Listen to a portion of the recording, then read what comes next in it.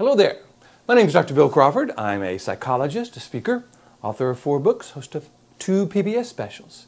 Here today to bring you another tip about helping you bring more clarity, confidence, and creativity into everything you do.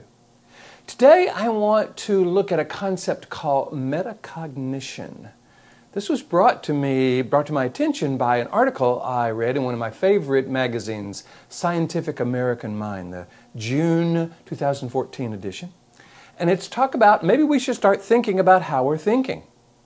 And I'm a big fan of that because thinking about how we're thinking actually comes from a very specific part of the brain, that upper 80% of the brain. And for those of you who are follow my Life from the Top of the Mind philosophy, you know that's what I believe is a key to our happiness and success. In fact, I actually did a video on this not too long ago called "Just because we're having thoughts doesn't mean it's a thought worth having." And so what I thought I would do is bring this new research, because I love it when scientists validate the concepts that I go out and teach and help people with research. So in this article, you can read the article, just go to the June 2014 issue of Scientific American Mind, look it up, or look it up online, you can buy it digitally, and see what you think. I think it has some real value in terms of how we can be more influential in our life. So here is the video I did on it. I hope you enjoy it. Hi everybody, Dr. Bill Crawford here, psychologist, speaker, author of 4 books, host of 2 PBS specials. Here today to give you another tool in helping you create the life you want. It has to do with how we think about how we think. There's a quote that I'm sending out to the people on my quote list. It says, "Just because we have a thought doesn't mean it's a thought worth having." I like that because I think it gives us an opportunity to look at how thoughts influence our experience of life and how we can influence that process. Because what a lot of people tell me is the thoughts that they have, the emotions that triggers, and then how they respond to that. So they'll have a thought about jealousy or anger or frustration or resentment or stress or whatever, and that will trigger jealousy, anger, stress, frustration, stress, and they will start then gathering data really that has more to do with that emotion and that reaction than really looking at the thought. Is it a thought worth having? So I think what we need is some way to discern, some way to make a decision about when we have thoughts, do we feed them? Or do we choose another perspective? Do we look at the situation in a way that's more congruent with the experience of life we want to create? Let's take traffic, for example. Most people say, man, traffic really stresses me out. And when we're in traffic, we're feeling stressed. We can't get where we want to go. It might make us late. And then we get more stressed about that. And we have a lot of thoughts about that. Those thoughts trigger emotions, and we found ourselves kind of getting caught in a cycle of stress and frustration based on our thoughts about and our experience of traffic. So what if we backed up to that initial thought, that traffic is a problem? Is that thought serving us? Is it a perspective on traffic that is helping us create the life we want? Is it a perspective that we would teach to someone we love? I mean, we are choosing to get into traffic because traffic is just a lot of people going the same way we are, and we have a place we want to get.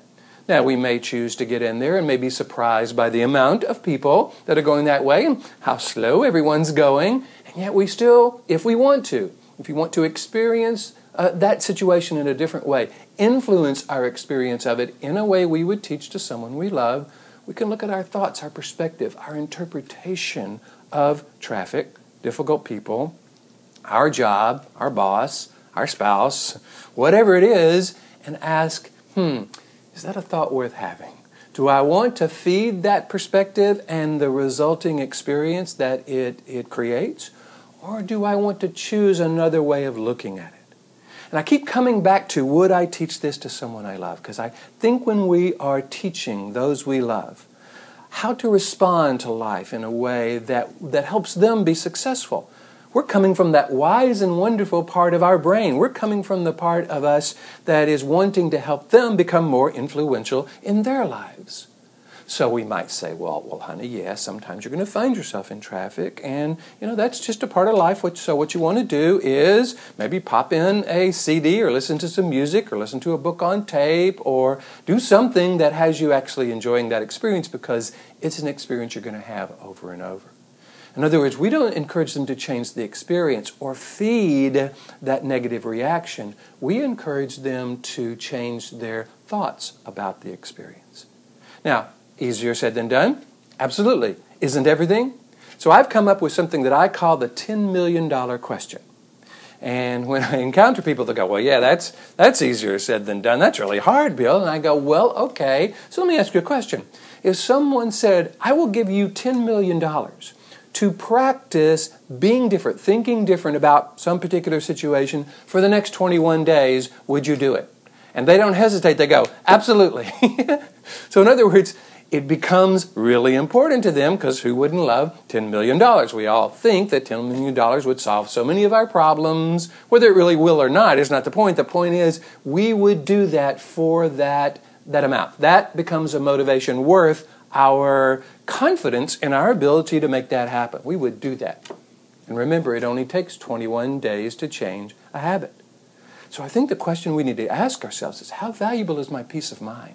How valuable is the love and the compassion, the confidence, the clarity and the creativity that I want to experience in life?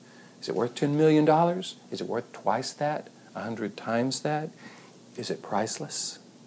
So what I suggest we do is begin to look at the thoughts we find ourselves having, and before we start feeding them and validating them and finding ourselves being influenced by them, let's discern, is this really a thought worth having? Is this a thought I would teach to someone I love?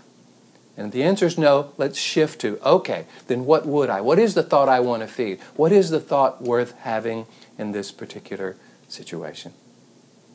I hope you're finding these videos valuable. I am having a ball bringing them to you. If you do, please hit the like button, leave a comment. I read all the comments, and if you have a question, you can leave that as well. If you want to learn more about my philosophy, myself as a speaker, life coach, you can go to my website, BillCrawfordPhD.com. Hit the contact button. Let me know what you're interested in. I would love to come and do a presentation for your organization about influencing our thoughts, dealing with stress, dealing with difficult people, leadership, culture, whatever it is. And if you want to work with me as a life coach or a psychologist, however you want to do that, again, hit the contact button and let me know. In the meantime, here is to you bringing more clarity about the thoughts you're having and whether or not you want to keep having them. Confidence in your ability to choose another thought, and creativity as you begin to create that new perspective on the situation. And I look forward to seeing you in the next video.